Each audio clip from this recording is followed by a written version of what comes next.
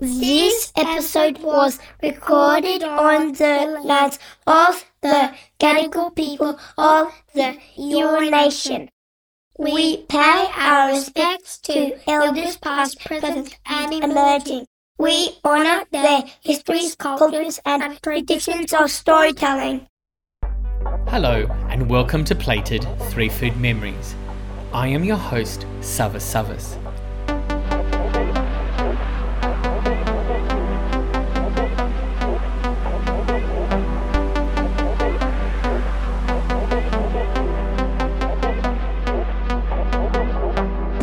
For 25 years, my catering company Plated has contributed food experiences to some of Australia's premier events and intimate gatherings. During this time, I've observed the relationships people have with food and devoured thousands of conversations around it. I believe that every memory can be pinned to a food experience, and every food experience can trigger a memory. Food memories shape who we are and remind us where we have come from. One of my early food memories is eating a banana paddle pop on the miniature train at Bronte Beach in Sydney. Join me as we move the fork around my guest 3 food memories to reveal what their memories tell us about them and motivates them to make our world a better place. Each guest will share a social cause close to their heart at the end of the episode.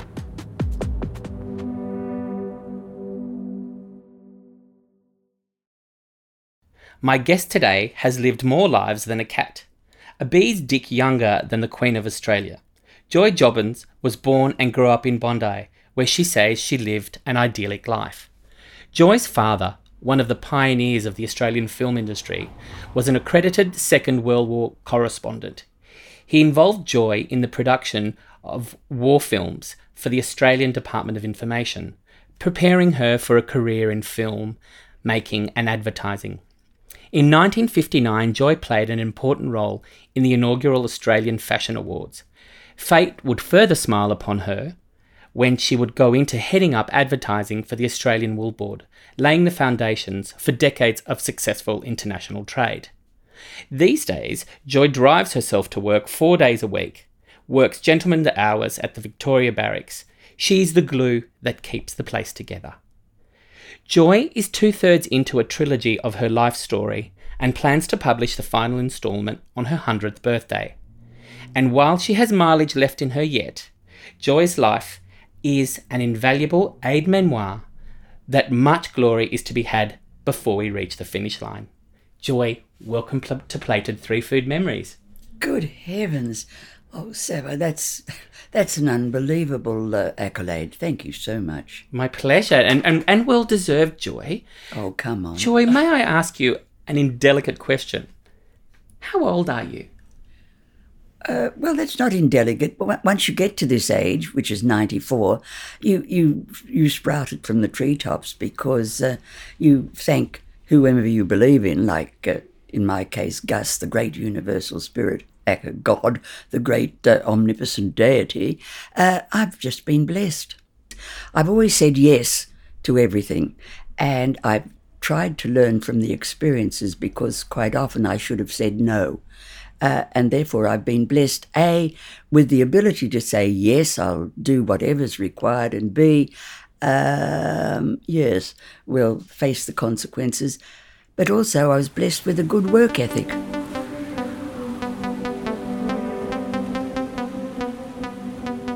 So let's hop into your first food memory.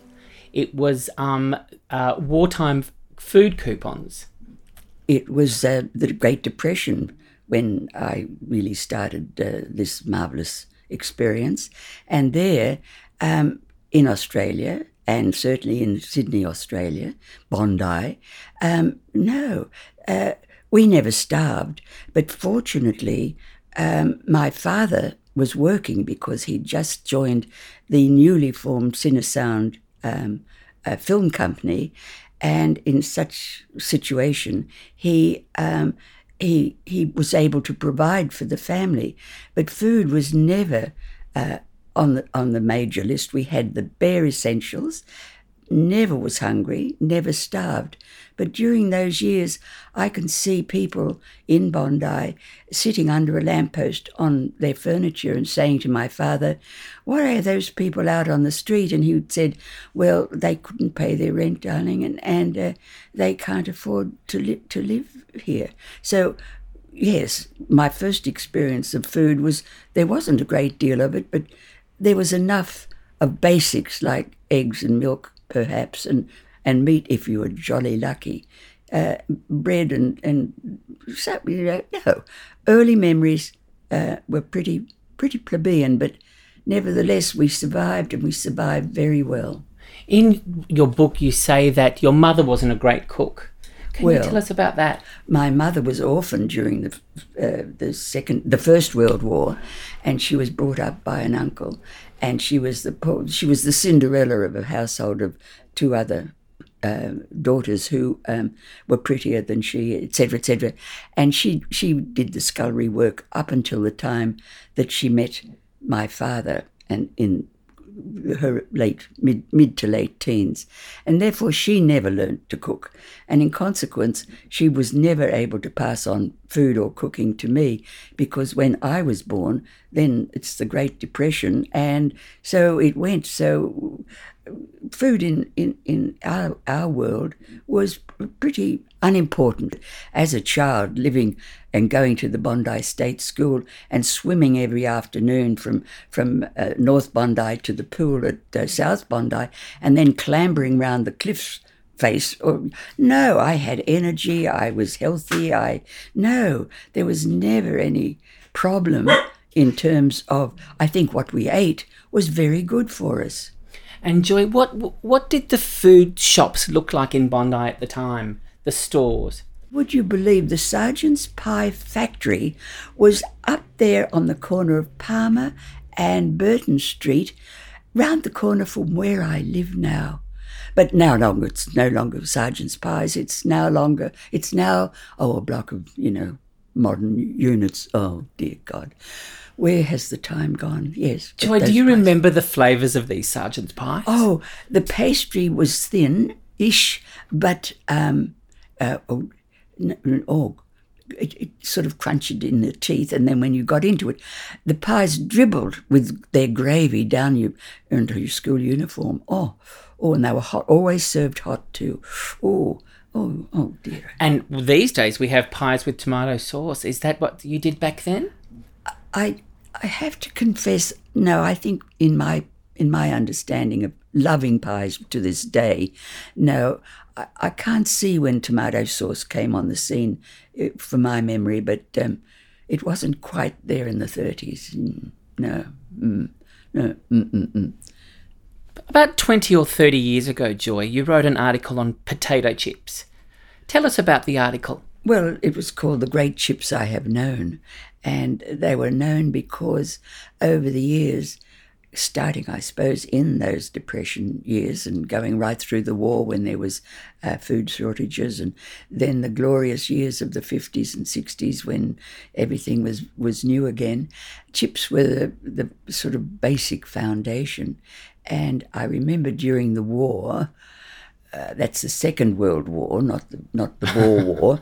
During the Second World War, my mother, her religious beliefs were not particularly profound, but she always believed that you had to have fish on a Friday, and therefore the local fish shop had fish and chips.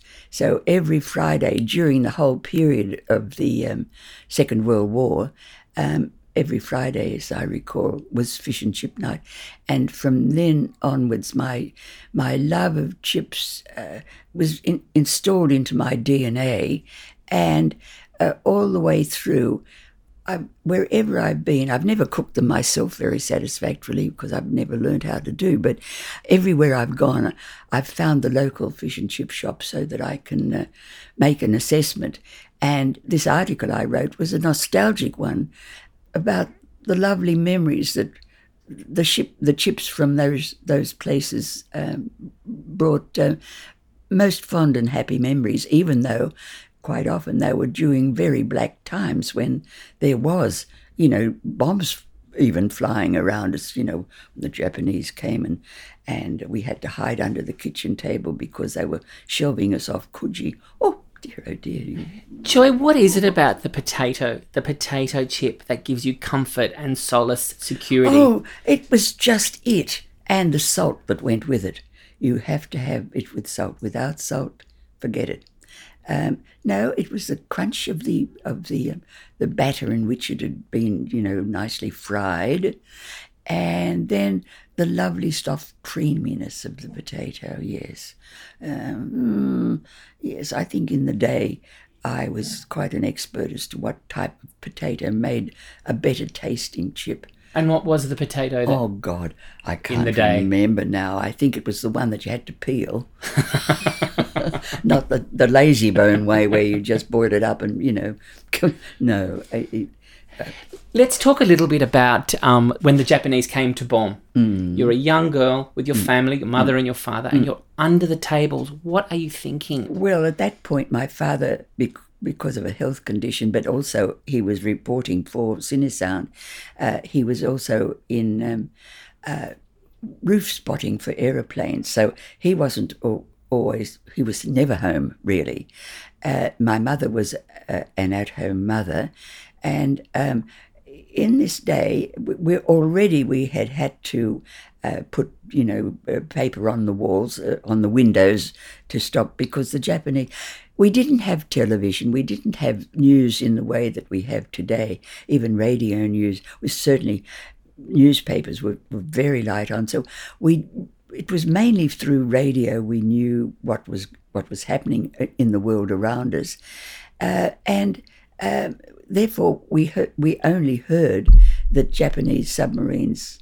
I have to put that in past memory, because at the time all I know is we could hear the bombardment of big loud gunfire outside over Clovelly and Coogee, near where we lived. And it was only later, but we knew, because the radio had said you must hide under door covers or under secure ceilings, and that's why we were under the staircase and the table to protect ourselves. And we heard the sirens. Yes, I remember now. We heard sirens, and then we heard the all clear sirens. So it wasn't until much later that we learnt that Japanese submarines had come into Sydney Harbour, had been shelling, even a flat in Double Bay got hit and damaged. No one was killed, and they had bombarded off the coast.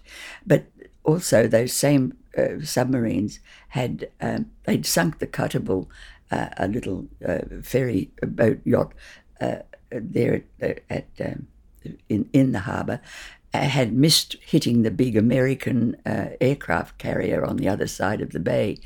And strangely enough, my husband, not then, I didn't know he existed, but he was on board one of the rescue ships that came when the Cuttable was sunk and helped do the rescue out of there in Sydney Harbour at the very time that I'm under the table, under the stairs. But they're just histories of the time, and they are relative to having fish and chips during the war.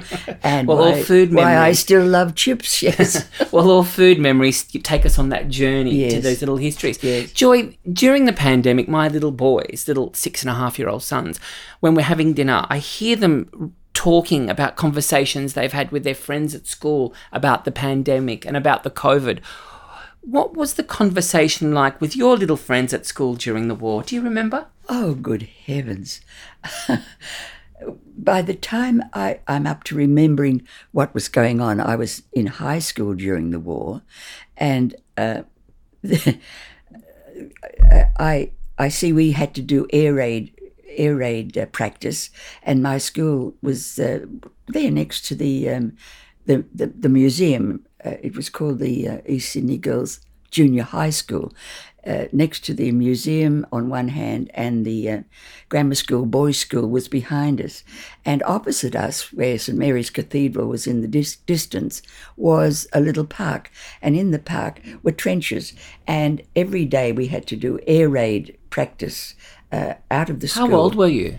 Oh, from 12 onwards. So I was never good at school because it was wartime.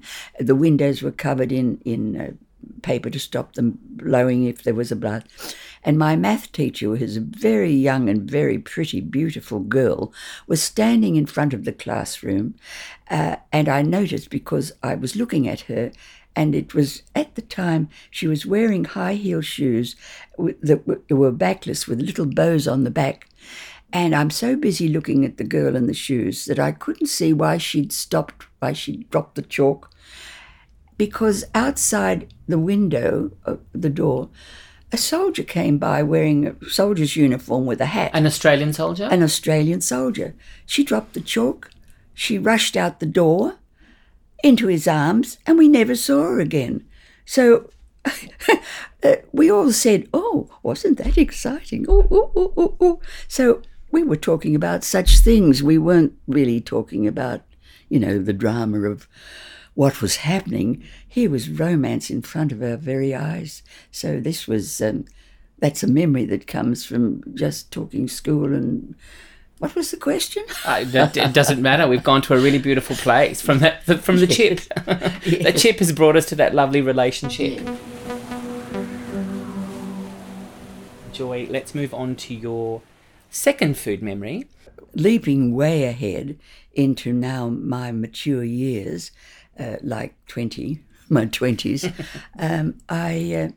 I found myself, by absolute fabulous fate and circumstance, joining an advertising agency that was handed on a silver salver the most extraordinary fashion account in the world, which was for the wool industry. Had you worked in fashion before? I'd worked in advertising before, and I'd worked in fashion advertising before, and fashion retail advertising before. I've been involved in the fashion business. But at this particular moment in time, I had recently, due to good fortune, joined an advertising agency that was just handed the Australian Wool Board account. And it was at a time when the wool industry was riding, Australia's prosperity was riding on the still riding on the sheep's back. But the introduction of synthetic fibres had created havoc in the traditional industries, mainly because the Second World War had used up all of the natural wools, the cottons and the silks, for uniforms, for parachutes, for whatever. And the synthetic industry filled the gap. But not only did it fill the gap, it then began to take over to the detriment of the traditional farmers and the farmers' industry. Therefore, the wool industry had got together and decided that they were fighting back, and they needed campaigns to promote and remind people of the wonderful world of wool and the wonderful properties of wool. And I was handed on a silver salver the Wool Board account, which meant that it set my whole world into a different direction, whereby I had to negotiate with farmers on one hand, I had to negotiate with retailers and manufacturers and mills internationally. So, as a woman during the time? Yep. As a woman? Yep. And you had... unusual.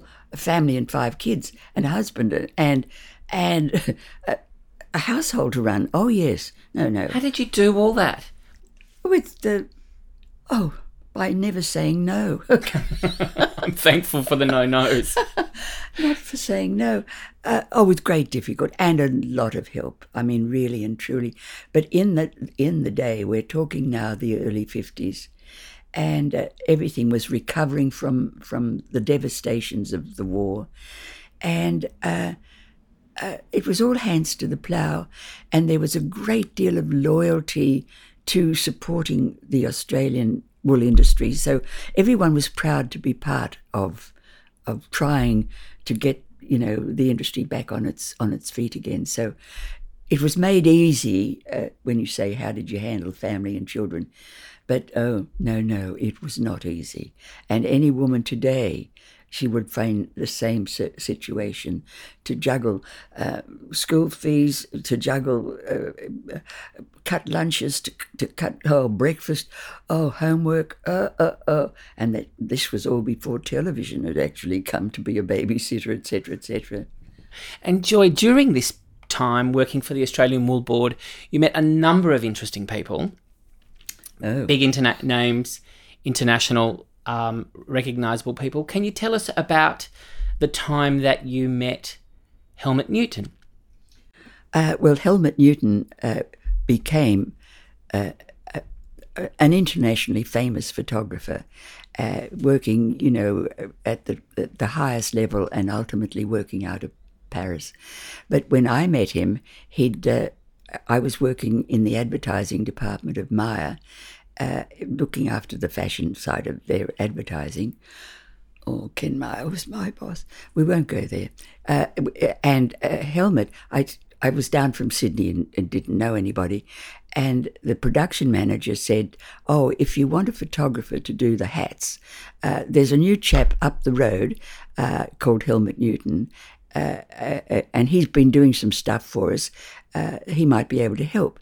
And it turned out that Helmut, at that point, had been one of the Danura boys who'd escaped Hitler's terrible war on the Jews, and being Jewish, he had been exported out of Germany on this ship Danura with a number of other people who were mistaken for German prisoners, and were intercepted and brought to Australia, and they were put into camp in, it's out of Albury there. I forget the name of the camp now. I should remember it because I went there with him. Never mind. He just got out of the war was over. He was in his little office in Lonsdale Street, and I go up to his little office in Lonsdale Street. I remember it well because it was a very hot Melbourne day, and there was Melthoid he was on the roof for the lighting for his photography, and the Melthoid on the roof was melting, and my feet were sticking to the floor.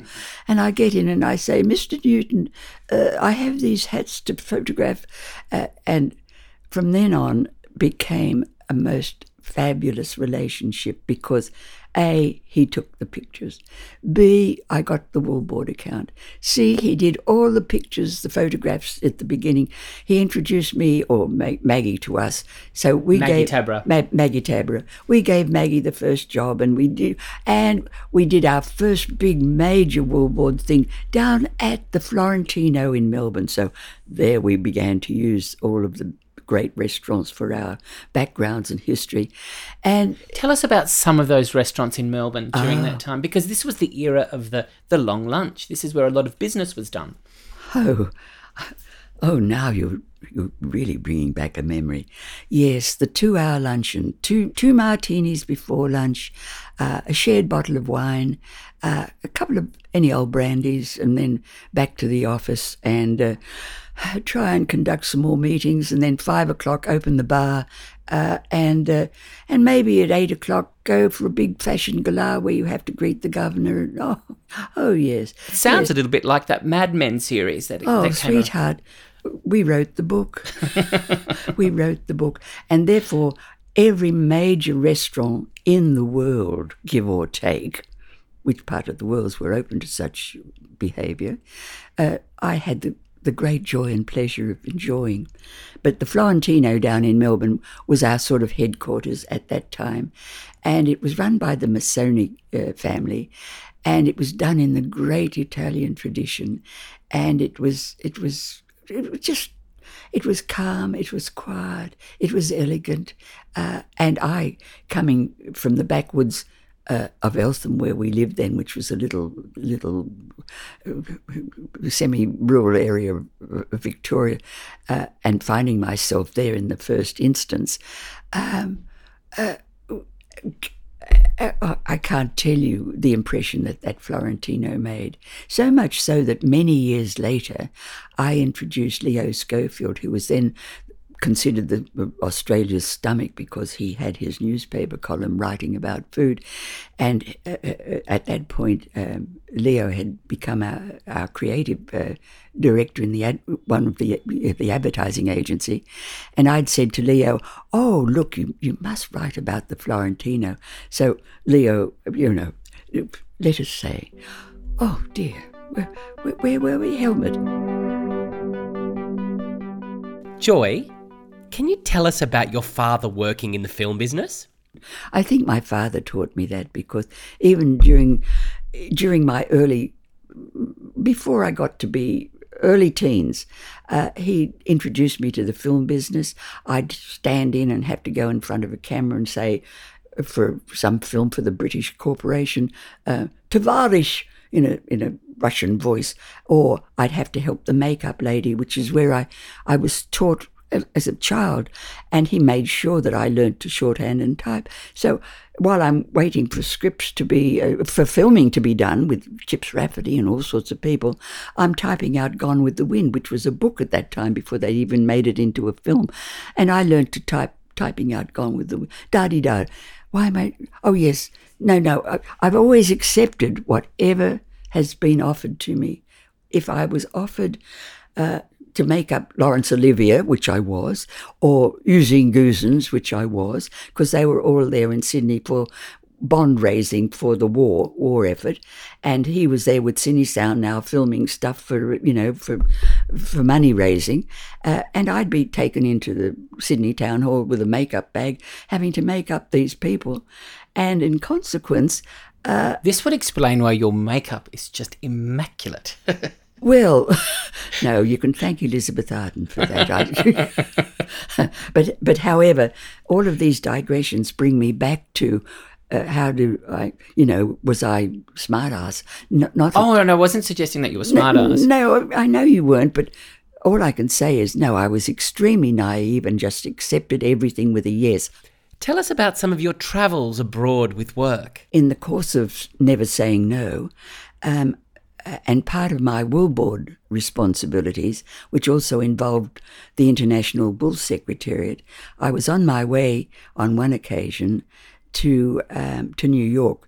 But because we'd been dealing with the architect of the El Camino Real in Mexico City, I stopped off in Mexico City to see the opening of this magnificent new hotel, which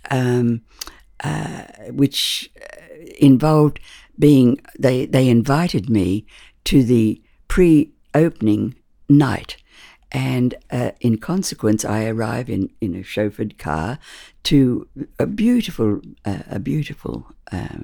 establishment which is polishing itself up, ready for the formal proper opening the next day, but a whole group of international high-flying, jet-setting corporate members, like the head of Ford Motor Company, etc., had all been included to come to this unofficial opening, and therefore it was rather special. But I was only there because we'd been involved with the ensuring that wool upholstery in the carpets and the furnishings and all of that had been incorporated into the total design. So I'm just there like Lady Muck, but at the same time, there I am treated respectfully, and I arrive, and as I explained, first of all, there was a big fountain. Instead of a traditional fountain, there was they'd created a rolling wave that was meant to roll at the front door, but it was, as I learned, a work in progress. And as I arrived and got out of the car, the wave rolled and sprayed all over me. So I was soaked before I got in. But I did learn subsequently that the the poor artisans who'd been working on the fountain and hadn't finished it, one of them had got drunk on tequila and had fallen in and drowned. So they were trying to cover up that there'd been a small mishap. Anyway, I arrive, and I'm booked in, and it's grand, absolutely grand. Chandeliers and a huge, vast foyer looking out onto all sorts of very modern architectural colours and things. Very beautiful. And in it was a string quartet very gently playing lovely little pieces of Bach, for goodness sake, But there I was. So they said, we'll take you up to the reception room. So I get up to the reception room where already a whole group of people were standing around, all very beautifully dressed, and all greeting each other, and bravo and lots of kisses. And I said, they didn't know who I was, because these were all these corporates who had flown in for this opening and to get their picture taken, and they were flying out straight after the drinkies onto Hawaii, where they're going to have their celebrations in their private constellation. And so I stand in the receiving line and shake hands and look around and think, oh, this is really very, very nice. And then suddenly it's over and they leave. And I'm left standing there and thinking, what now? And so then the manager comes and says, oh, now, Mrs. Jobbins, can I take you into the dining room? Okay, so in I go, and it's in its magnificent splendour. It's as good as any in the world that I have had the privilege of sitting in. But I sat there alone in this vast area, with every waiter standing at workstation, with the head of the maitre d' standing there in his uniform and thing, and a mariachi band playing there before me. And they played all night. They served food and all night, and they poured me out of there and into my suite. And I remember it as a magnificent. Yes. Any memory of what you ate?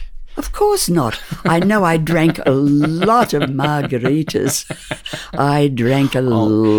Just for the record, everybody, Joy makes a mean margarita. I think she forgets to put lime juice in it. It's No. It's a vital part of that looks after your scurvy. How about another travel story? I was publishing the very first Australian travel magazine called Australia for Players and Stayers.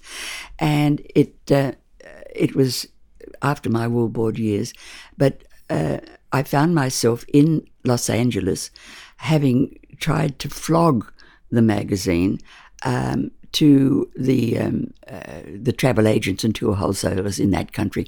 And because the dollar had been changed and it was more expensive for Americans to come to Australia than Australians to go to America, I wasn't getting anywhere at all with selling the magazine in order to get it published and off the ground. However, I'm staying at the Beverly Wilshire Hotel, and I knew that Bernie Laser, who was an old friend of mine and the owner and publisher of Australian Vogue, and with whom I'd had many, many dealings in my Wool Board years, was also staying in the hotel.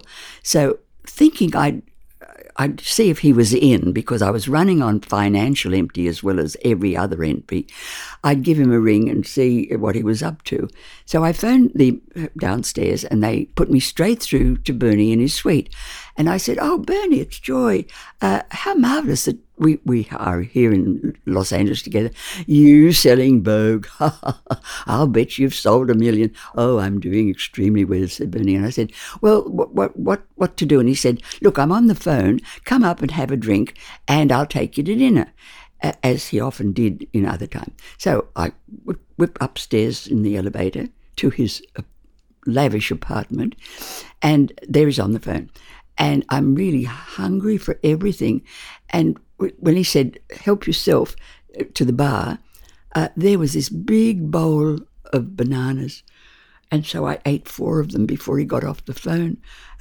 And so while I've eaten Bernie's bananas, he then said to me, "Oh, I'll look, come and have a drink."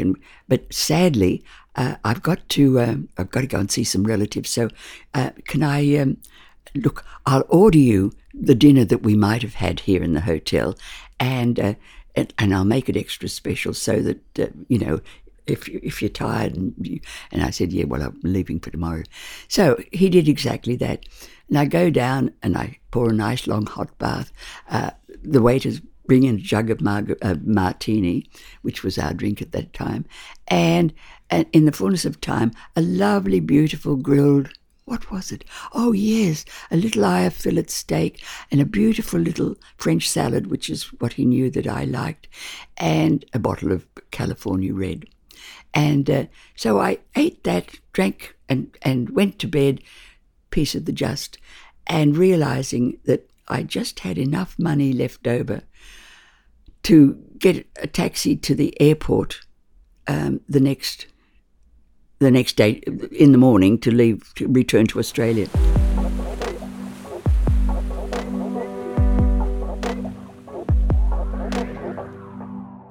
Joy, your third food memory is your first anniversary gift from your husband.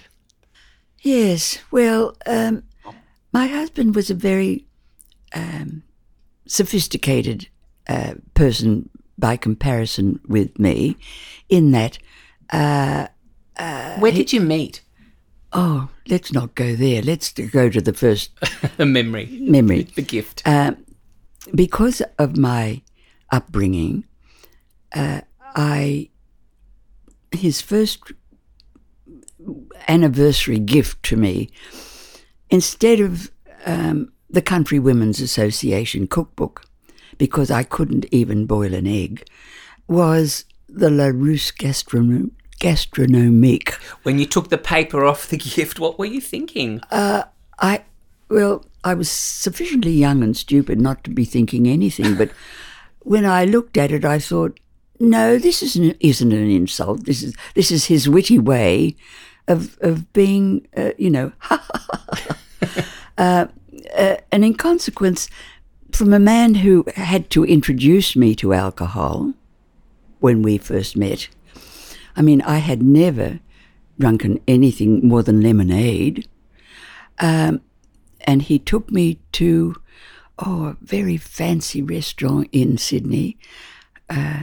Very, very famous, and it was where advertising and work people went, and he had an expense account in this place. Where was he working at the time? Oh, well, it was just after the war, and he was working with a big American company that had just set up big manufacturing in the country.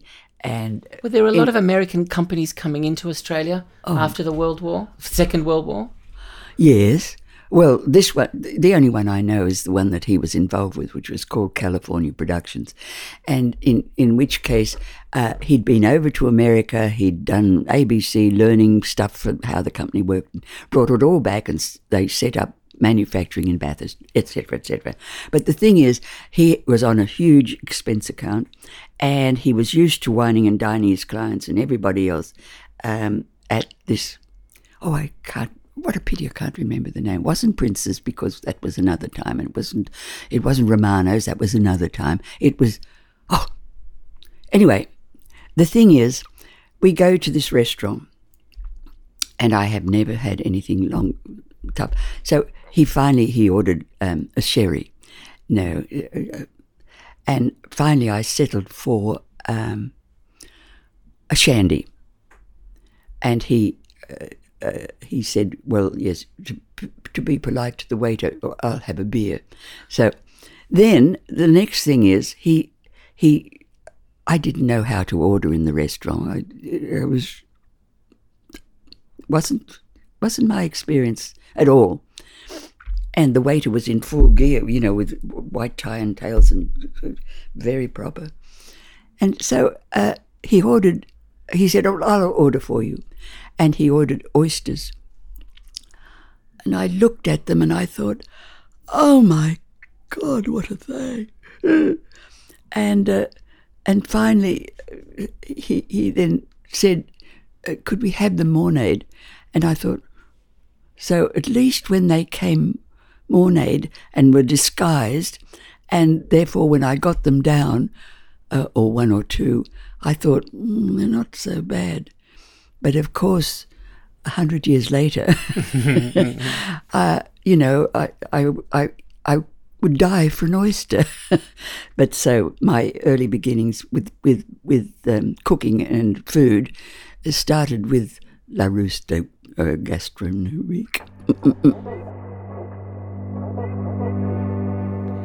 Family life for you was a blended household of 5 children. Tell us about them. Well, they're all now adult, of course, and some have produced grandchildren and even great-grandchildren. And all of them have gone on to do productive, really constructive and creative work in different categories. But I think the creative gene has followed through in all of them, really. And I can only say that when the book is closed, probably the best thing we've ever done is produce a group of beautifully hard-working, intelligent, creative, loving, caring human beings. Now, Joy, I do want to ask you something, and please feel free not to answer if you feel uncomfortable. Mm-hmm. I'm coming to this as a parent myself. Mm-hmm. Natural order suggests that our children do not predecease us. 2 of your children have died. Mm-hmm. Where does this loss sit with you? Well, fortunately, and it comes from my father's philosophy, I'm blessed with the belief, which is very comforting, that the body is, there it is, a functioning fine machine that is operated by the heart pumping blood to the brain causing the body to function in every which way, and the mind is a compartment of the body. But the soul is a separate entity that when the time comes to go, all of the experiences that we've had go out into space in a nebulous way, waiting to be reborn or recycled into another body that is waiting to receive it. And with it comes the experience that you've garnered, and it does for me explain why, just to use the simple example, a genius like Mozart could at the age of 3 create fantastic music, start to follow in that direction, with no other skills at all.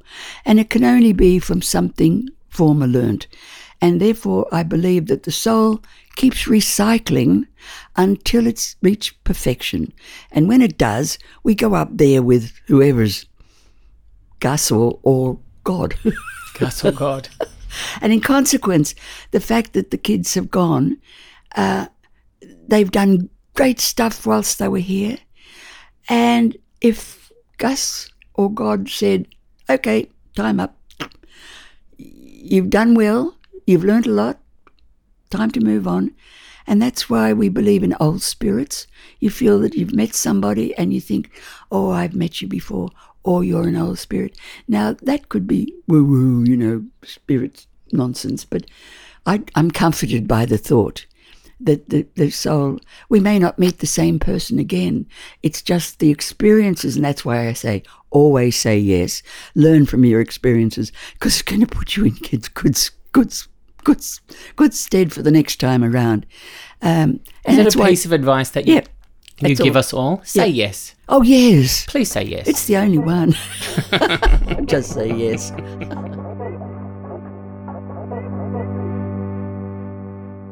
I'd like to now, Joy, reflect on your social cause. It's the Defence Community Dogs program. Can you tell us about that?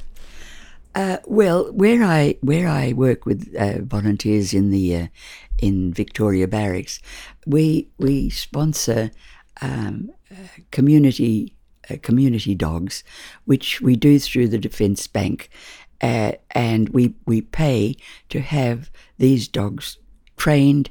And these are pound dogs. They're pound dogs, in our instance, who go to the Bathurst jail, and they are trained by the prisoners inside the jail as a therapy for them by a professional dog trainer.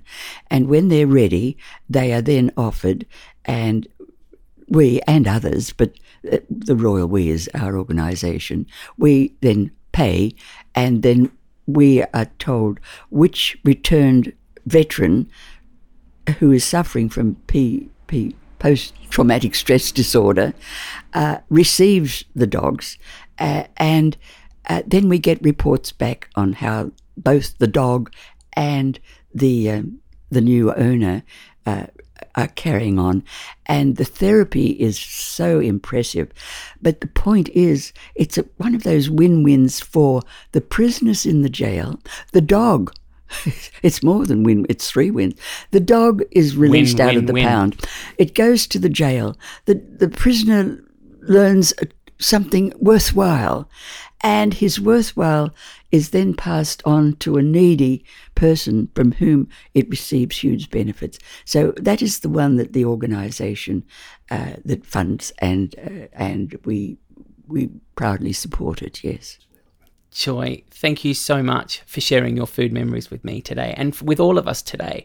You make me want to look at my life and make sure that I'm not missing a millisecond and filling it all up. If I've left you with a message, you do that, my boy. Just live for the moment. No, live for the future, but enjoy the day. Thank you, Joy. Okay, darling. Bye. Bye. Thank you so much for listening to Plated 3 Food Memories. If you enjoyed this episode, please tell your friends about it, online or in person. You can also subscribe, rate it, and write a review. Bye for now.